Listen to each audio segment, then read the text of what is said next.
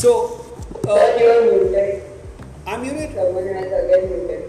Okay, fine, thank you. Right, is that okay now? Can you hear me? Yeah, I'll have to keep Yes, sir. track of that. Right, fine. So we're talking about the idea that you have this question of who owns the land hands changing, right? There's a slow shift from feudalism to what would be later called capitalism, right? Yeah, so that's when we talk about, somebody says, wait for 2 more minutes. So should I wait for 2 more minutes? Right? I don't know. Yeah. Anyhow, I'm just repeating what we did last time, right? So I don't think the people who join late will have a problem, right? Yeah.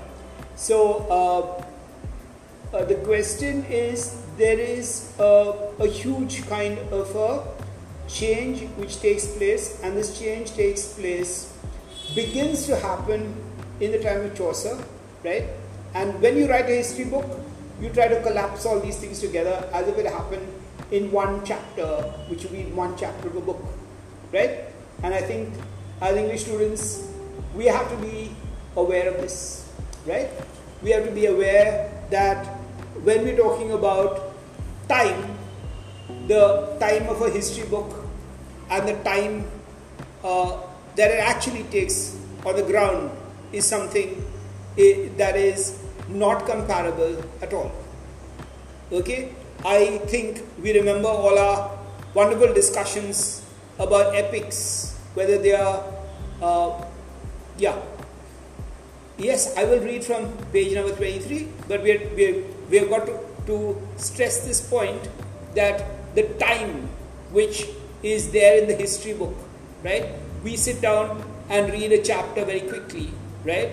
And the question is, these things actually take a lot of time to actually change, right? And these are very slow changes because we're talking about social developments, political developments, right? And when we talk about political developments, what we have actually is one period of time which stands out, right?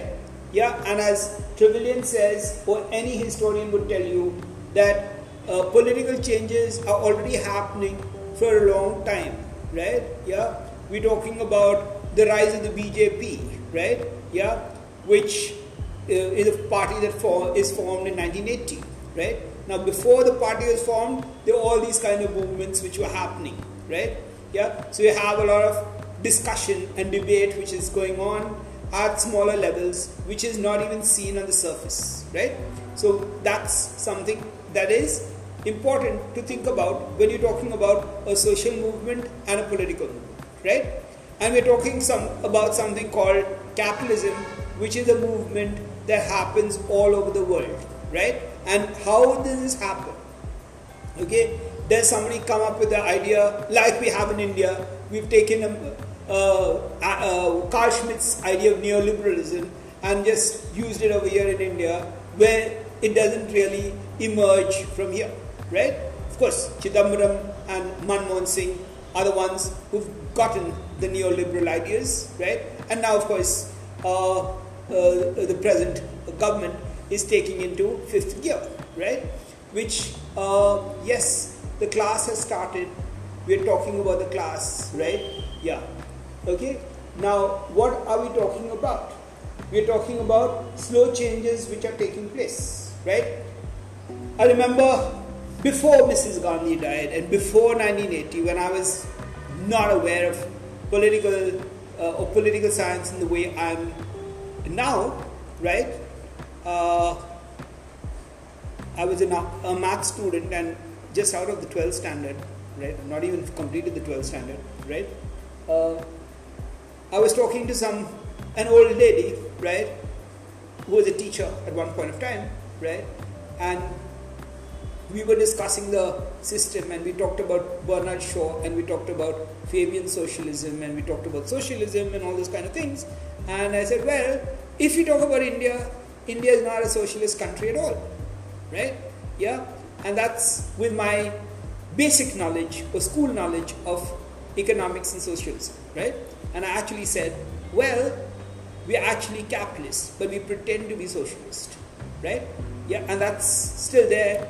Okay, now they want to remove the word socialist from the constitution, right? And they might be successful in doing so, right? But then the minute you do that, then you have to also expect the kind of wars that you have in England, where you have the peasant uprisings, right? Where they're really bloody uprisings, and you have a lot of revolutions, as you have, of course, Christopher Hill is talking about other kinds of revolutions, that is, religious changes, which is taking place at a little later stage, or maybe about 300, 400 years after the age that we are talking about, right? Okay, yeah, you said 23 onwards. Yeah, I actually jumped to 24, right? Yeah, but we talk about that, right? Now, yeah, some lords relied on the compulsory labor of the serfs to cultivate the home farm, but the deceased number and the increased recalcitrance of the villagers from whom such services were due clogged the wheels of the old system. Often, when the bailiffs pressed a delay to perform his field work, he fled to better himself on the other side of the forest, where every town and every village was so short of labor after the Black Death that high wages were given to immigrants and no questions asked as to whence they came. A serf bound to the soil of a manor by law might detach himself in physical reality, unless indeed he was encumbered by a wife and children, whose migration was more difficult. Such flights of single villains, usually the young and energetic men left on the lord's land, the holding in the open field that the fugitive had deserted, and often there was no one willing to take it except for a low money rent, right? We did this, but let's revise it, right? And if we talk about India today, we're talking about what happens with the migrant laborers, right? First of all, they don't count. That's the official government kind of thing that's going around. Otherwise, they would have taken note of them before the lockdown and see that they're safely carried to their places before they got infected with the virus, right? Now, of course, we know that the virus is spreading rapidly because all these safeguards were not taken, right? But that's not what I'm talking about. What's interesting is a lot of these people who have gone home, right, and after we have had Unlock 3 or whatever that is, right, they've been given plane flights to come back to work, right? Now that's a shift, okay, and a historic shift in our own country, right? And that's exactly what's happening in England, right? Now these people who were not paid and they were bonded laborers, right, and kept working without questioning whom they were, right? The most important thing is, are we questioning people? And when we talk about human beings as art students, we're talking about asking questions, right? Yeah? Of course, in the 20th century, we have a very important thinker who suffered very badly at the hands of the fascist dictator Mussolini in Italian jails, right? And he's an Italian teacher of literature called Gramsci, right? Yeah? So he's talking about every man or every human being, man is a bad translation, right? Every human being having an ideology, thinking, and being a philosopher, right? Yeah, and he's talking about what you call the organic intellectual, which is not the kind of people like us who have gone through school, college, university, etc. But we're talking about the farm worker, the laborer, right? And their idea of thinking, right? And of course, in India, it's attributed that it's almost an assumption that these people don't think, right? Of course, the government thinks that nobody thinks, right? So the government is the only thinking agent, which is problematic because we're talking about human beings, and human beings are thinking animals, right? Or that's the rational animal, the social animal, the political animal, and the thinking animal, right? And that's exactly where governments have a problem. It might be easier to run a cattle ranch or a dog breeding club or something of the sort, and a lot of the politicians actually think they're doing that, right? Yeah, and when the people get up, right, and fight for what they believe is right and trying to change that, then the politicians say, well, this is political, right? I remember some of my own students saying that when the migrants had to go home and they suddenly started walking home and they died on the train tracks, they died of exhaustion and also the other reason. And there's a girl who cycled some 1,000 kilometers and all, right, to take her father home, right? All these things happen, and you certainly read all these things in the newspapers and on different sites, right? Yeah. Then you suddenly begin to say, well, this is political, right? Yeah. So it's already political before. We already know that it's political before, and every transaction is political, right? Yeah. And it's only when people start asking for the rights, whether it's Dalits or women or black people or whatever that is, right? People who are oppressed for a long time, they suddenly get up and ask for their rights. Then you say, well, there's politics. But we've always had politics otherwise, and we've been the ones who are enjoying ourselves, right? So then it's not politics. But when okay, and that's the kind of edge we sit on, right? It's actually when people ask, so you talk about women's politics, right? The minute the feminists come up and they say, what's the problem? Everybody's equal, right? Yeah, and this is the way it is, right? And then women come up and they start fighting for their rights, right? And then you suddenly realize that a male chauvinist world hasn't cared for women, or the gays fight for their rights. Then you begin to say, well, we've not taken note of that, right? I like to go to Shakespeare because there's an interesting movie by a Russian film director called Kosinov, right? And that's Kor Lear, right? King Lear in Russian, right? I don't know Russian, so I'm sorry if I mispronounced it. You can see the movie, it's got a dubbed, the dubbing is terrible because it's actually from the English text of Shakespeare.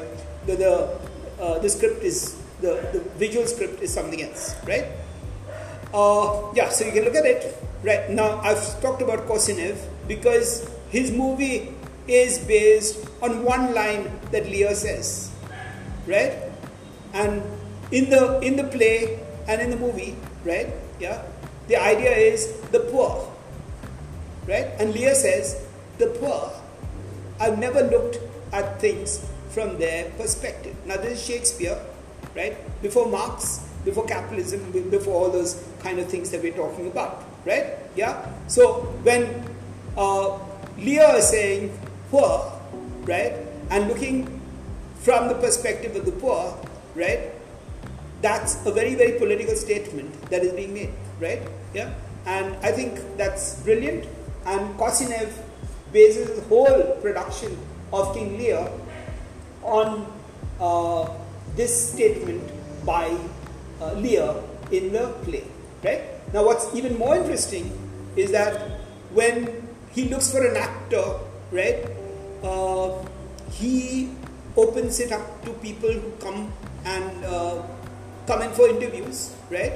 Yeah, and he gives the role to a man who has only come there because he needs to eat some food, right? And he's a poor man, right? So he's come there because he thinks that at least I get a meal to eat or a few meals to eat, and that's why I'm going to come here, right? And that's the person who becomes the person who plays Lear, right? And he's not a person who speaks standard Russian or anything of the sort. He is a person who speaks some kind of dialect, which is, and the man is Andalusian, right? Yeah, I think he comes from Georgia and Andalusian and all those kind of things, right? So he's actually going out of his way to do that, right? And the other thing that when you see the movie, and I've got it on my hard drive somewhere, so if and when the lockdown is over, we can maybe have a look at it, right? Because it's a lovely movie to look at, right? He looks around for the credits. You know what the credits are, the names of the author, the actors and all those kind of things, right? When he's looking for the credits, right, you find that You have a lot of very nicely painted things normally for credits, right? But here he looks for something which is gunny sack, right? Which we swab the floors, or used to swab the floors in the past, right? The gunny sack which you fill your grains in and all that kind of thing.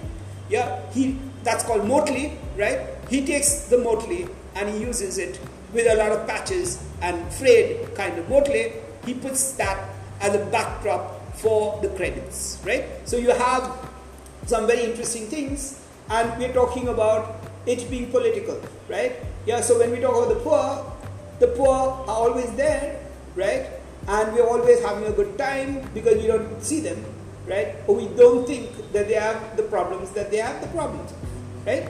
Yeah, the same with women, right? It's an assumption that, well, women are happy and all that kind of thing, and women that don't have a voice to come up and speak. The gays, the women, right? The oppressed, Dalits in India, right? All those kind of, the black people in Africa, in America, not in Africa, but in America, right? The United States of America. So all these marginalized people are what Lear is talking about. And the question over here in the text is, what happens to these people who you thought they're very happy, they're my serfs. My serfs, I own them, right? So my serfs are what is important, right?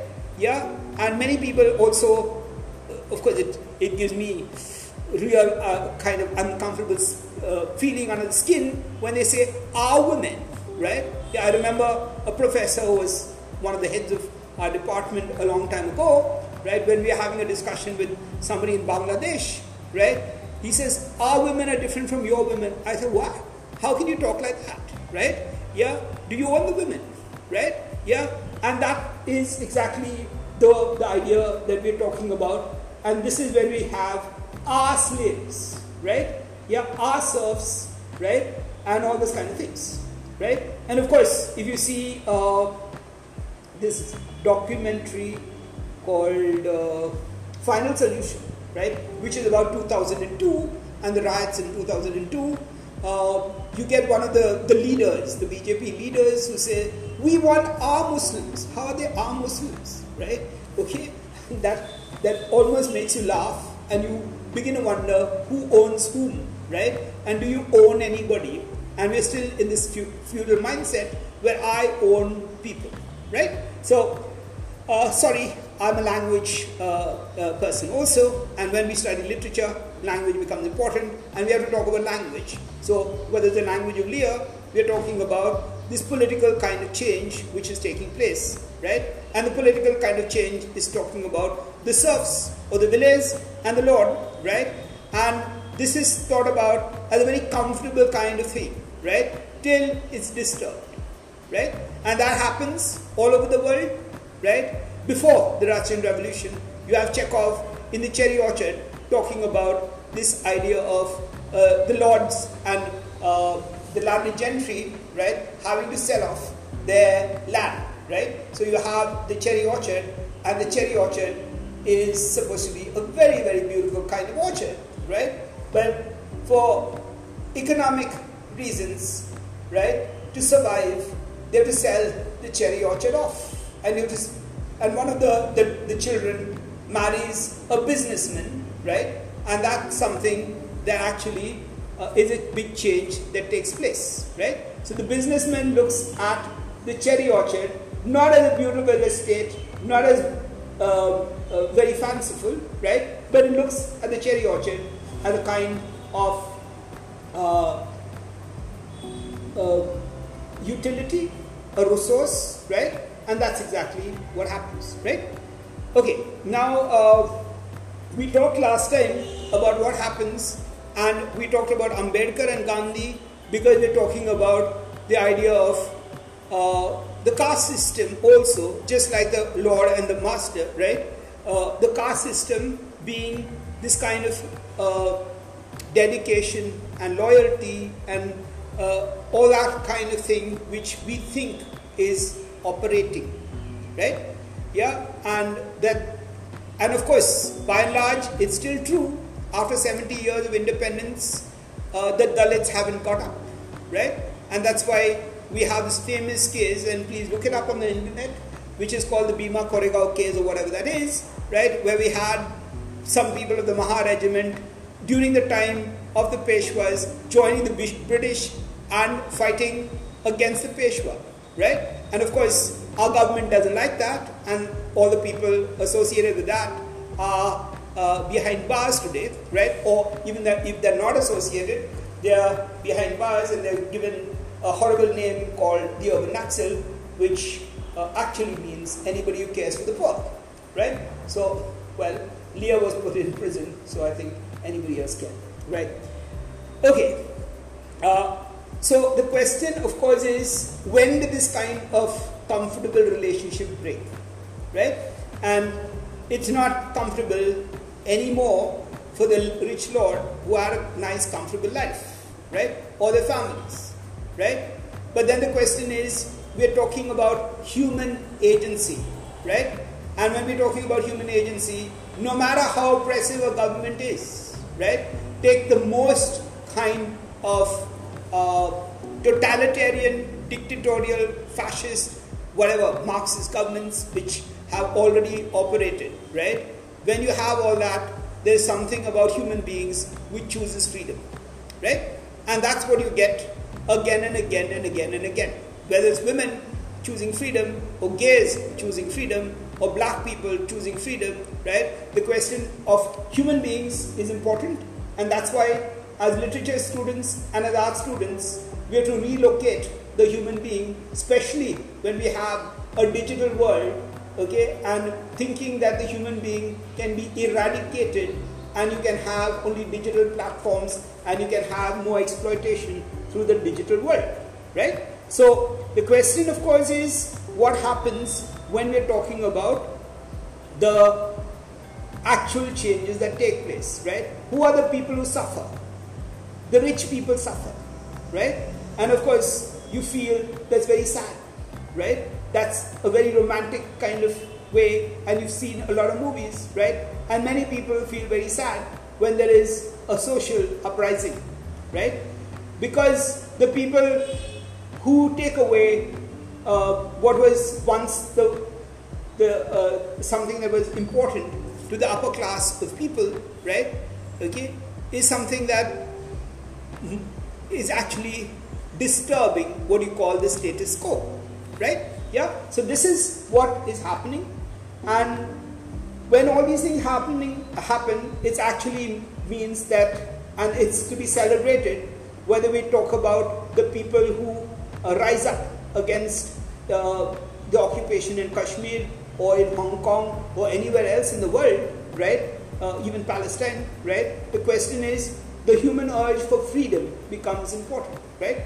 Yeah, we celebrated Independence Day a few days ago, right?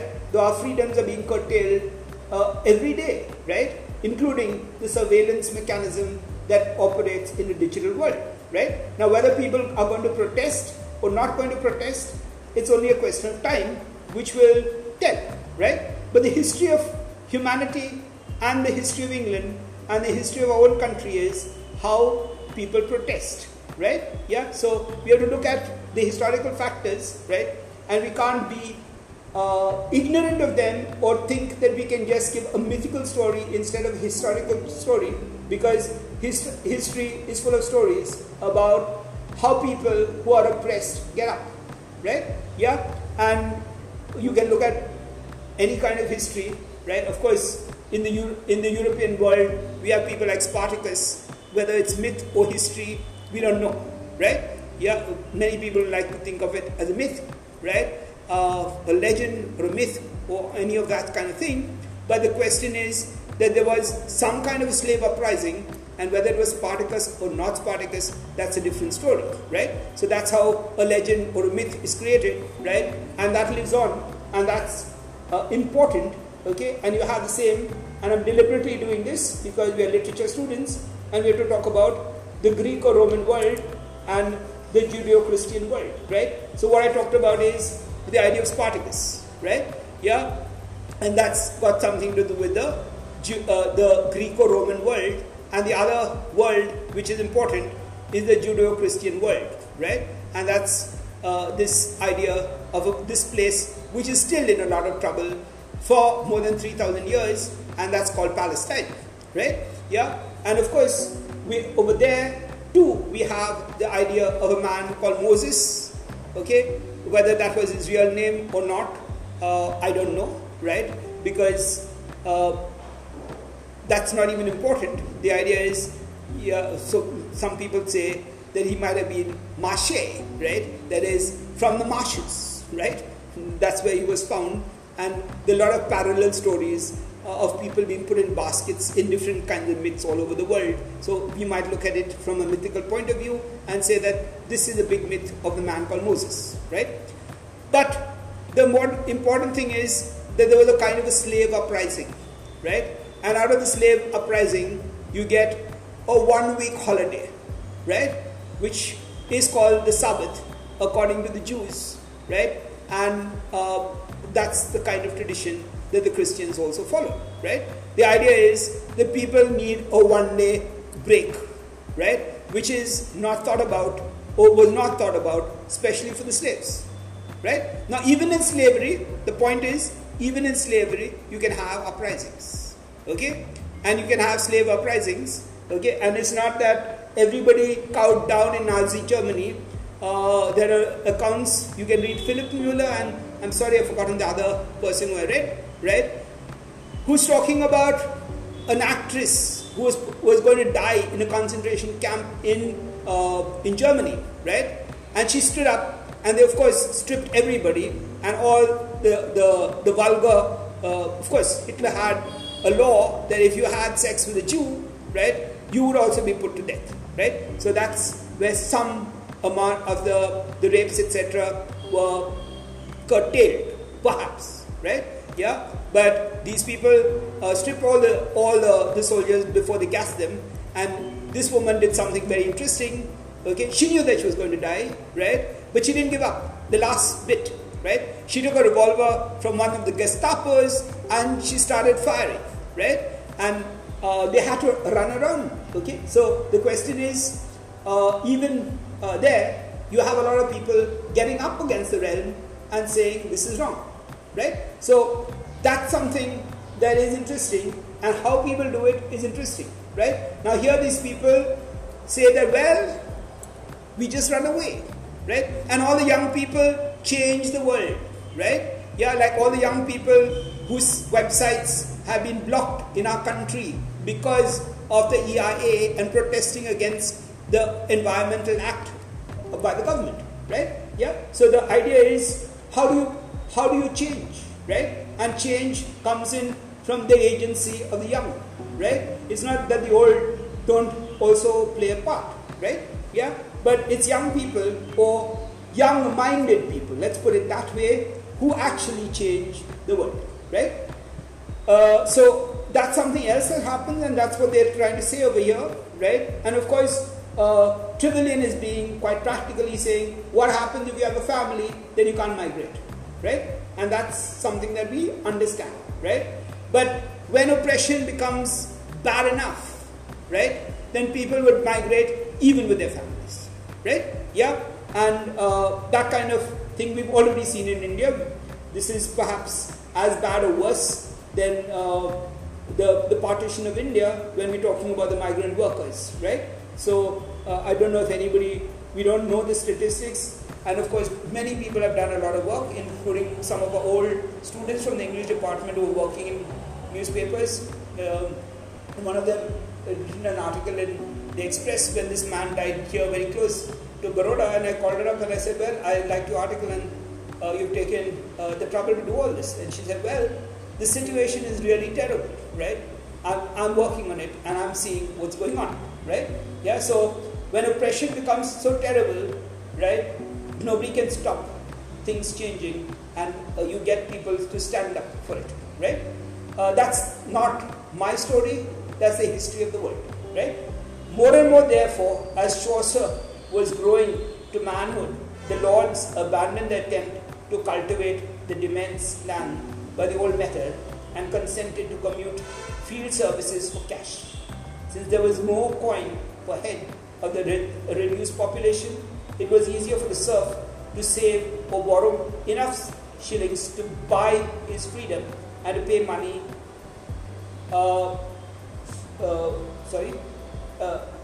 money rent for his farms. And many of the peasants kept sheep, by the sale of whose wool they obtained coin to buy their freedom. Right? So we talked about England being a wool producing country, right? And that's how we look at it even today, right? Of course, when we talk about England, what is England to sell? Of course, I've been very facetious, and I like to have a joke about that. Okay, what is England to sell? Language and culture today, right? But actually, when we talk about Adam Smith, The Wealth of Nations, he's talking about what is a basic kind of wealth production in a country, and it's called wool manufacturing, right? So that's something which is still a very important part of England even today, right? So we're talking about the idea of buying freedom. So freedom could be bought, right? Okay, and we're talking about pre-democratic worlds, right?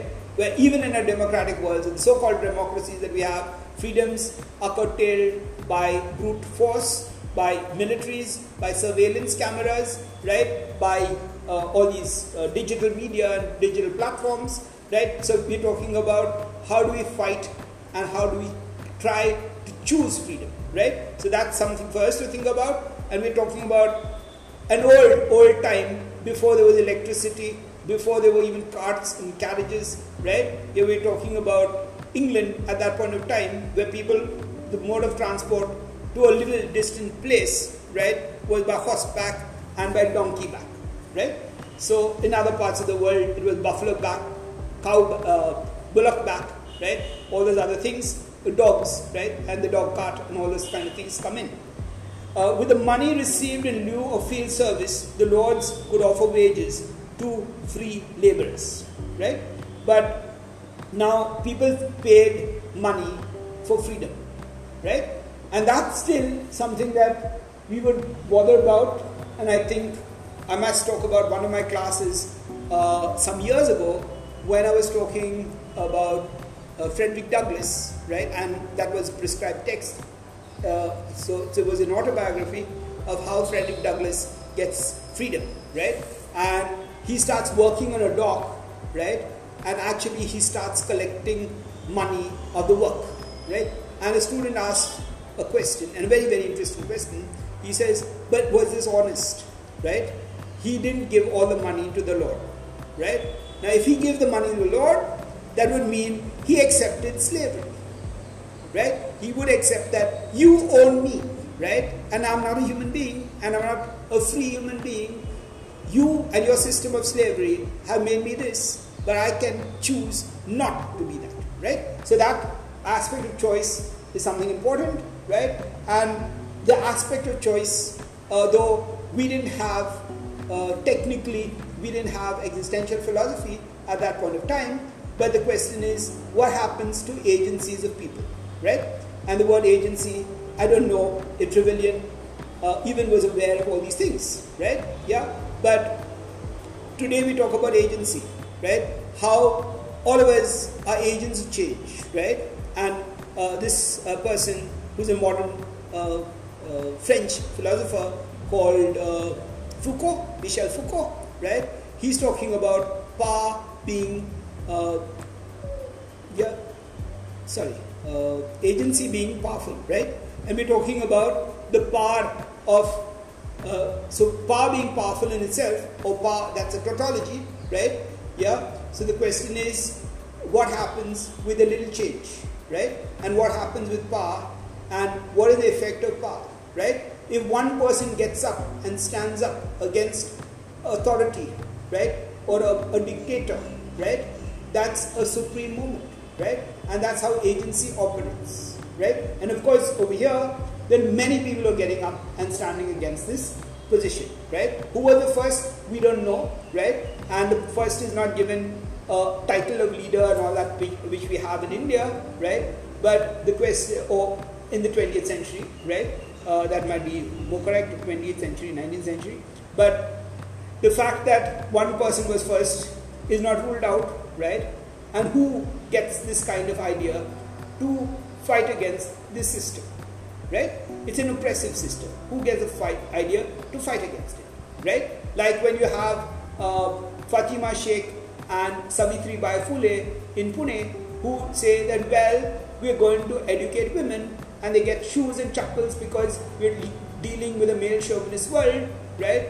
And of course, it was lower caste women who were being educated, right? And even the upper caste women were part of the school because women were not allowed to be educated, right? So that's a great moment, right?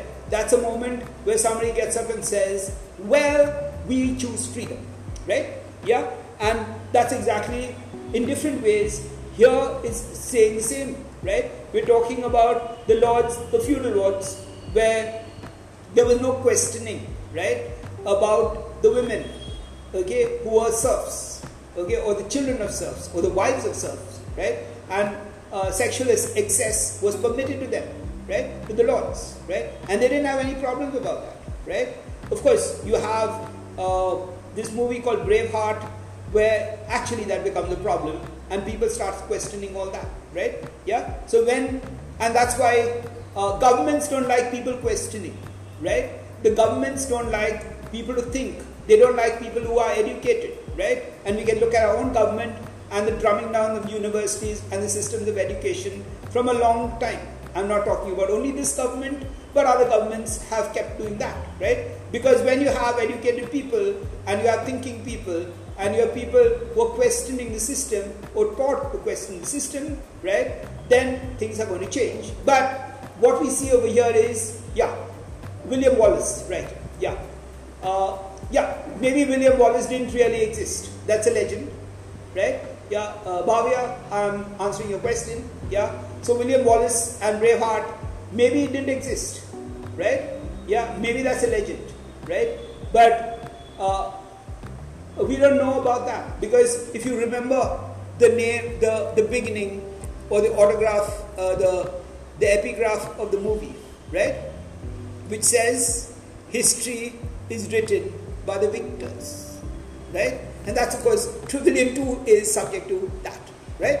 Yeah, who is actually writing your history, right? So when we're talking about history from below, right? I'm sorry, I'm going back to history, and of course, I have to answer your question, right?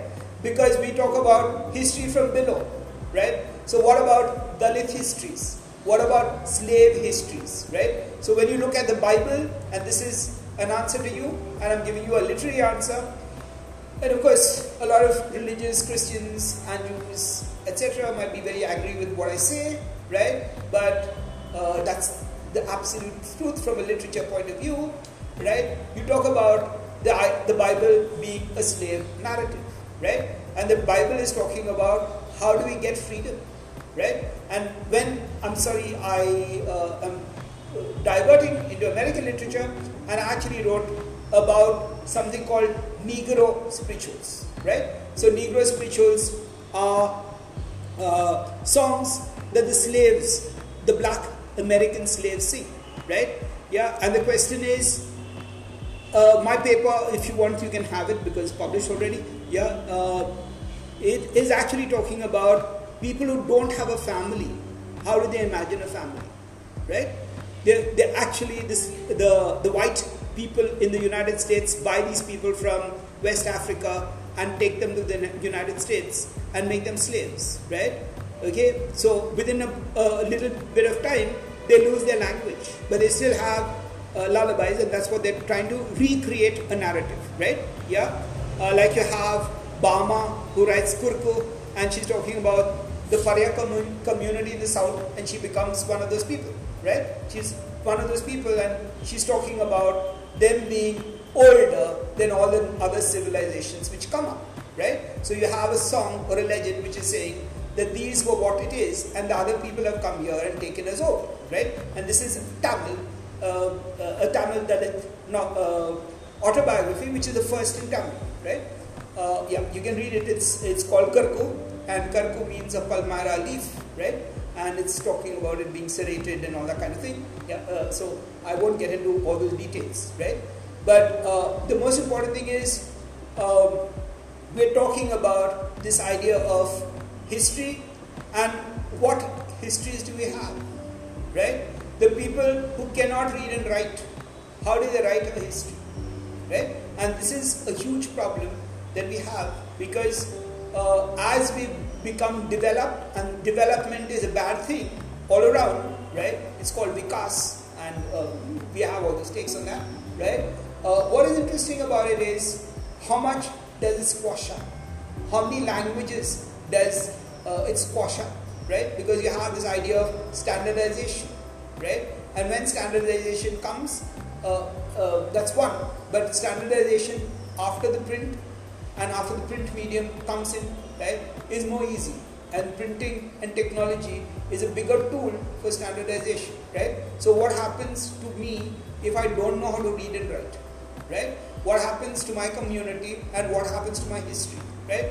And Bhavya, thank you for getting up that question, because it's a critical question, and a critical question about history, right? So, did William Wallace really exist?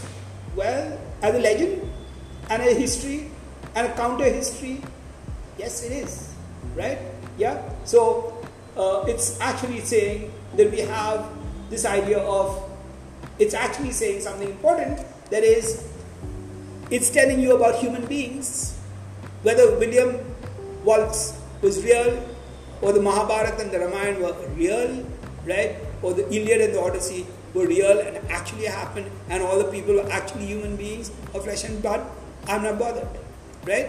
Yeah, it's actually saying that,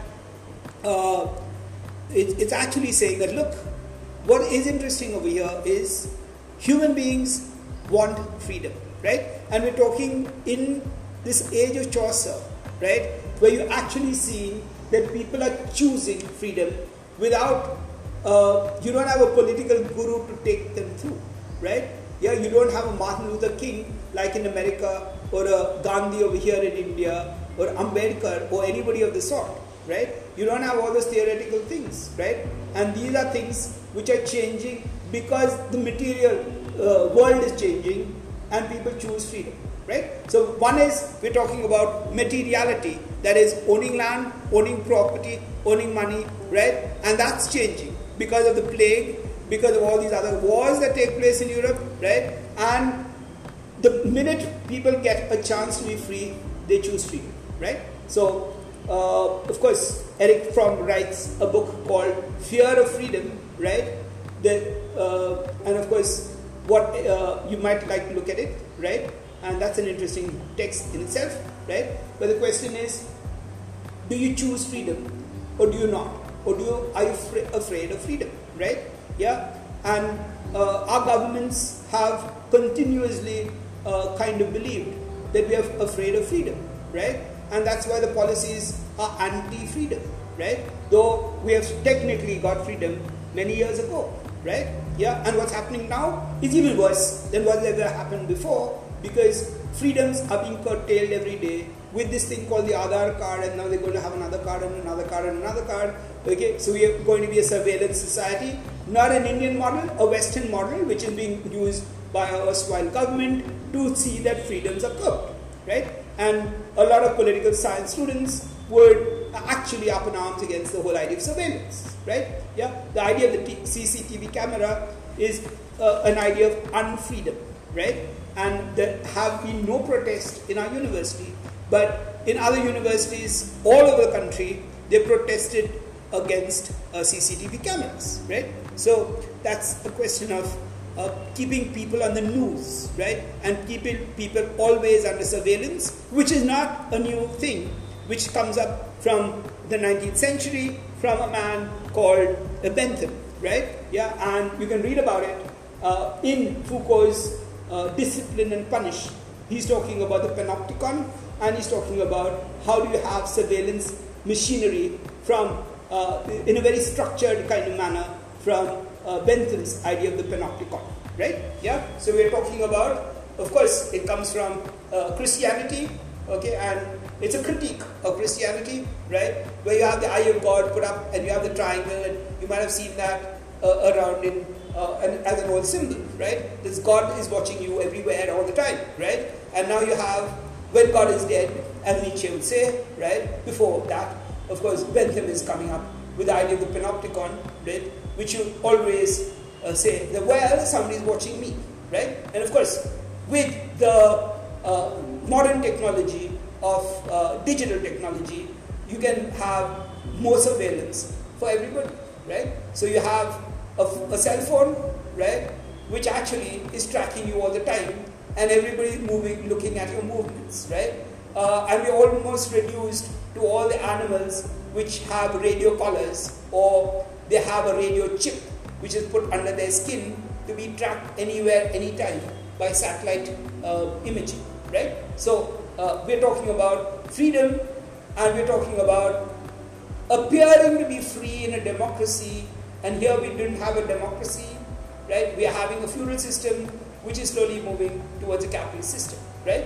And in this kind of system, how do people choose freedom, right? And that's, of course, enough to write a PhD on, right? And if somebody is interested, look at all the kinds of different texts that you're talking about, and how we choose freedom, right? And or we don't choose freedom, right?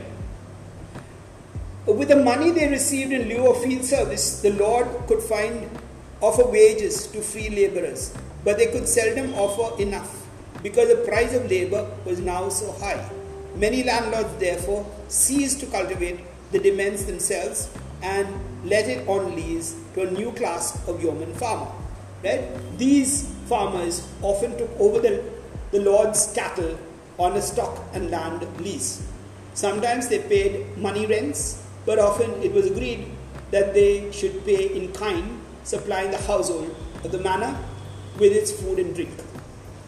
The Lord's family had always been fed from the produce of the home farm, and now that it was let, the old kindly connection was continued with mutual convenience on some manors in pastoral districts where the peasants grew rich by selling wool. The bondage tenants took a lease of the whole of the Lord's demesnes and divided it among themselves. Right? Now you have here something which looks like the maintenance of the tradition, right?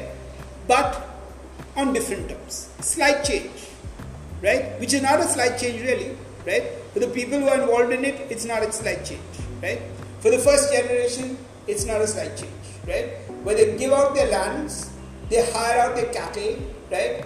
And what the tenant farmer has to do is provide food to the Lord and the Lord's family, right? Yeah, which is not quite the same as what happened in the past, right? There is labor, there's labor converted into money, there's labor as kind in the barter system, right? So some is used as barter, some is used as coin, and you can see that we're slowly moving to what you call a capitalist system, right? Because in the capitalist system, the whole idea of barter would be only through coins, right? So that's where Trevelyan is coming in, and you find over here that things are changing, right? In a number of different ways, therefore, new classes of substantial yeomen came into existence.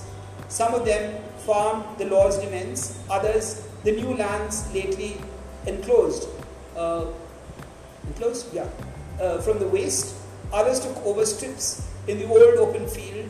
Some dealt in corn, others in sheep and wool, others in mixed husbandry.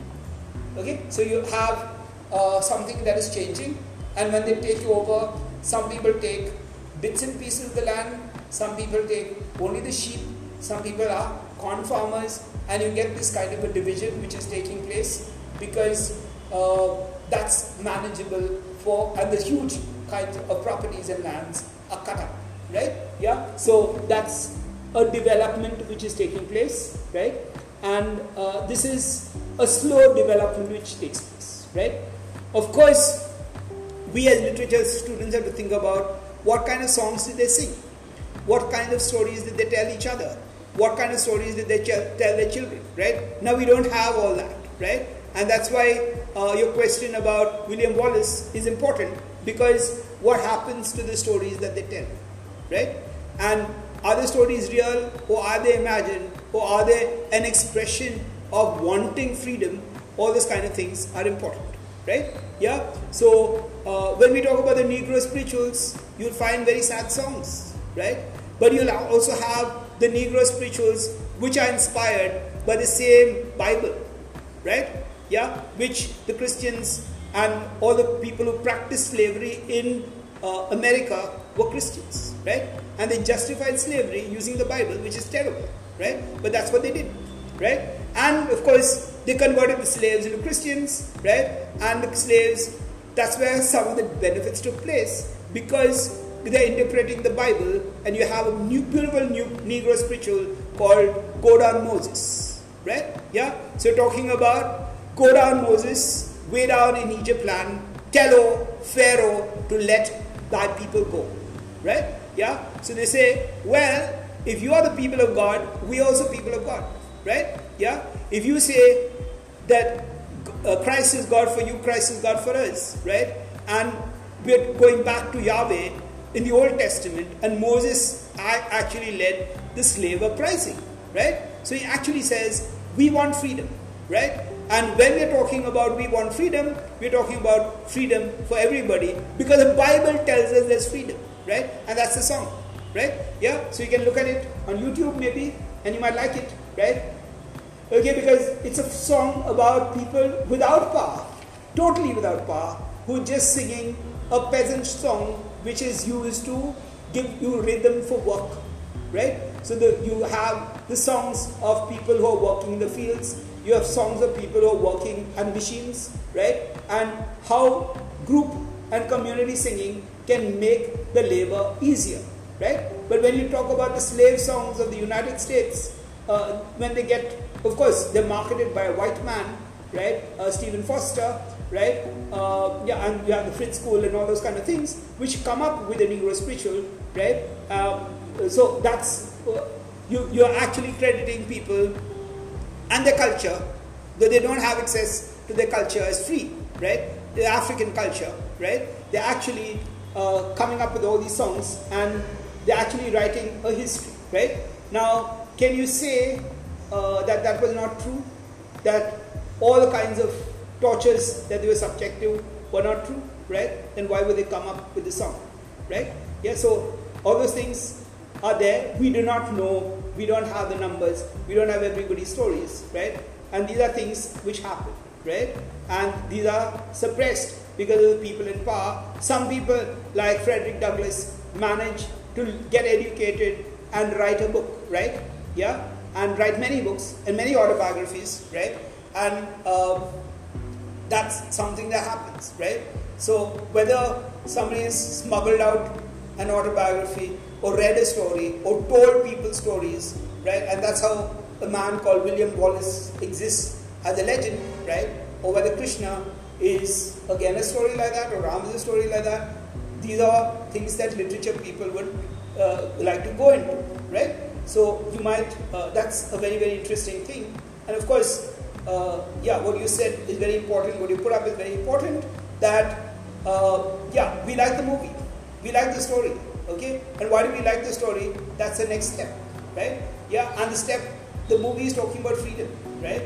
But we're also talking about art and technique, and we like the art and technique, right? Yeah, so we might like the art and technique of the wasteland, or Yeats's poetry, or any other kind of poetry, but we might not like the ideology, right? I don't know how many women would like T.S. Eliot's ideology. The music of the poem is brilliant, right? Yeah, all those kinds of things. The techniques, the crafts that he's used, the innovation, the imagery, all the modernist techniques, all those things are brilliant, right? But do you like the ideology between the man, behind the man, right? Do you have this kind of male chauvinist, upper classist, right? Anglophilia, right?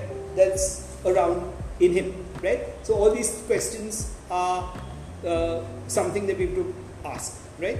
Of course, I will do a lecture on audio lecture, right, and send it around, and I'll record this. I'm recording this lecture anyway. I think we've almost come to the end, right? So yeah, so we can go on for about 5 minutes more, right? Yeah. So I hope I've answered your question. right? In a number of different ways there. Sorry, where am I? Yeah. Yeah. Where am I? Yeah. The increase in their numbers and prosperity set the tone of the New England for centuries to come, right? Now they're actually going back to say that this is important, right? Now you don't have a rebellion where you go and kill the lords off, right? That kind of thing. You wait for the Russian Revolution, right? Yeah.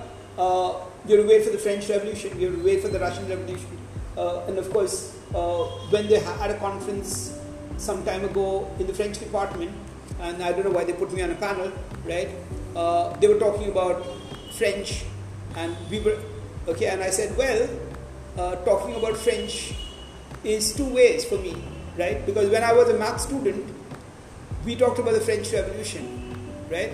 And the French Revolution was a sad moment for us as mathematics students because a lot of people got killed who were mathematicians in the French Revolution, right? Yeah, and when you come to the arts, the French Revolution is a great thing, right? Because the French Revolution is, of course, the American Revolution was before that, but the French Revolution is actually something which challenges the old order of things and with a lot of violence gets in a new order, right? So that's something that is important, right? And the understanding, of course, you begin to wonder how were these people who were great people who produced such good mathematics, they were also killed, right? They were aristocrats and they were killed.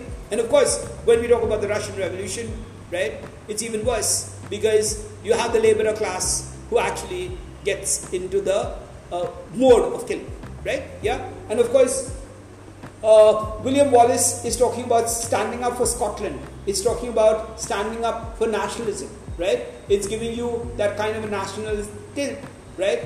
Where, and this is about the time of Chaucer, and I'm very happy that he brought it up, right? It's in fact before the age of Chaucer, right? It's talking about the age of Edward II's father, right? And Edward II, and the understanding, of course, is that Edward II was gay, and William Wallace's son, or the generation of William Wallace, actually later occupy the thrones of Scotland and England actually, right? And it's as if the child that is Edward III, yeah, that's the age of Chaucer, right? That's the person who's actually of Scots descent from a labourer class person, right? So I think yes, so that's all the implications of the movie, right? Whether that's true or not, I don't know, right? Maybe you can look it up and see how the legend operates, right? Yeah, but that's the implication that the movie version gives you, right? Yeah, and of course when we studied Edward II, we didn't know, first of all, the gay movement was not so open in India and we didn't know very much about it, right? And I remember one of my classmates said, well, but how could he be gay? He had a child, right? Now, the movie says, well, he had a child because this whole idea of masculinity is something the movie takes up, right? Because Wallace is a huge masculine man, and this is an old English, it's an old literary stereotype, right? Where you have, yeah, and you get that in Shakespeare, right? You get that in Bulkraj Anand Schooli, right? You get that all over the place, right? Even in The Grass is Singing by whatever his name is, African writer, yeah? You get that again and again, the whole idea of the lower, the muscle, and you get that in Hayavadana, right? Girish Karnad's Hayavadana, right? You get this stereotype of the muscular man being fascinating to an upper class woman, right? So that's where the archetype is looked at, right? I will make an iPod for last week and this week, a podcast, right, like the ones I'm doing, and send it out, right? And that, of course, I'll mark saying that we've not had a class on this, so I will do that and send it out, right? Yeah, so I have to close up because this thing is only allowed to record for 60 minutes and it's already just half minute more, right? So thank you very much for being there, and please come again tomorrow. Come reading the text, because more times you read the text, the better it is, right? Thank you.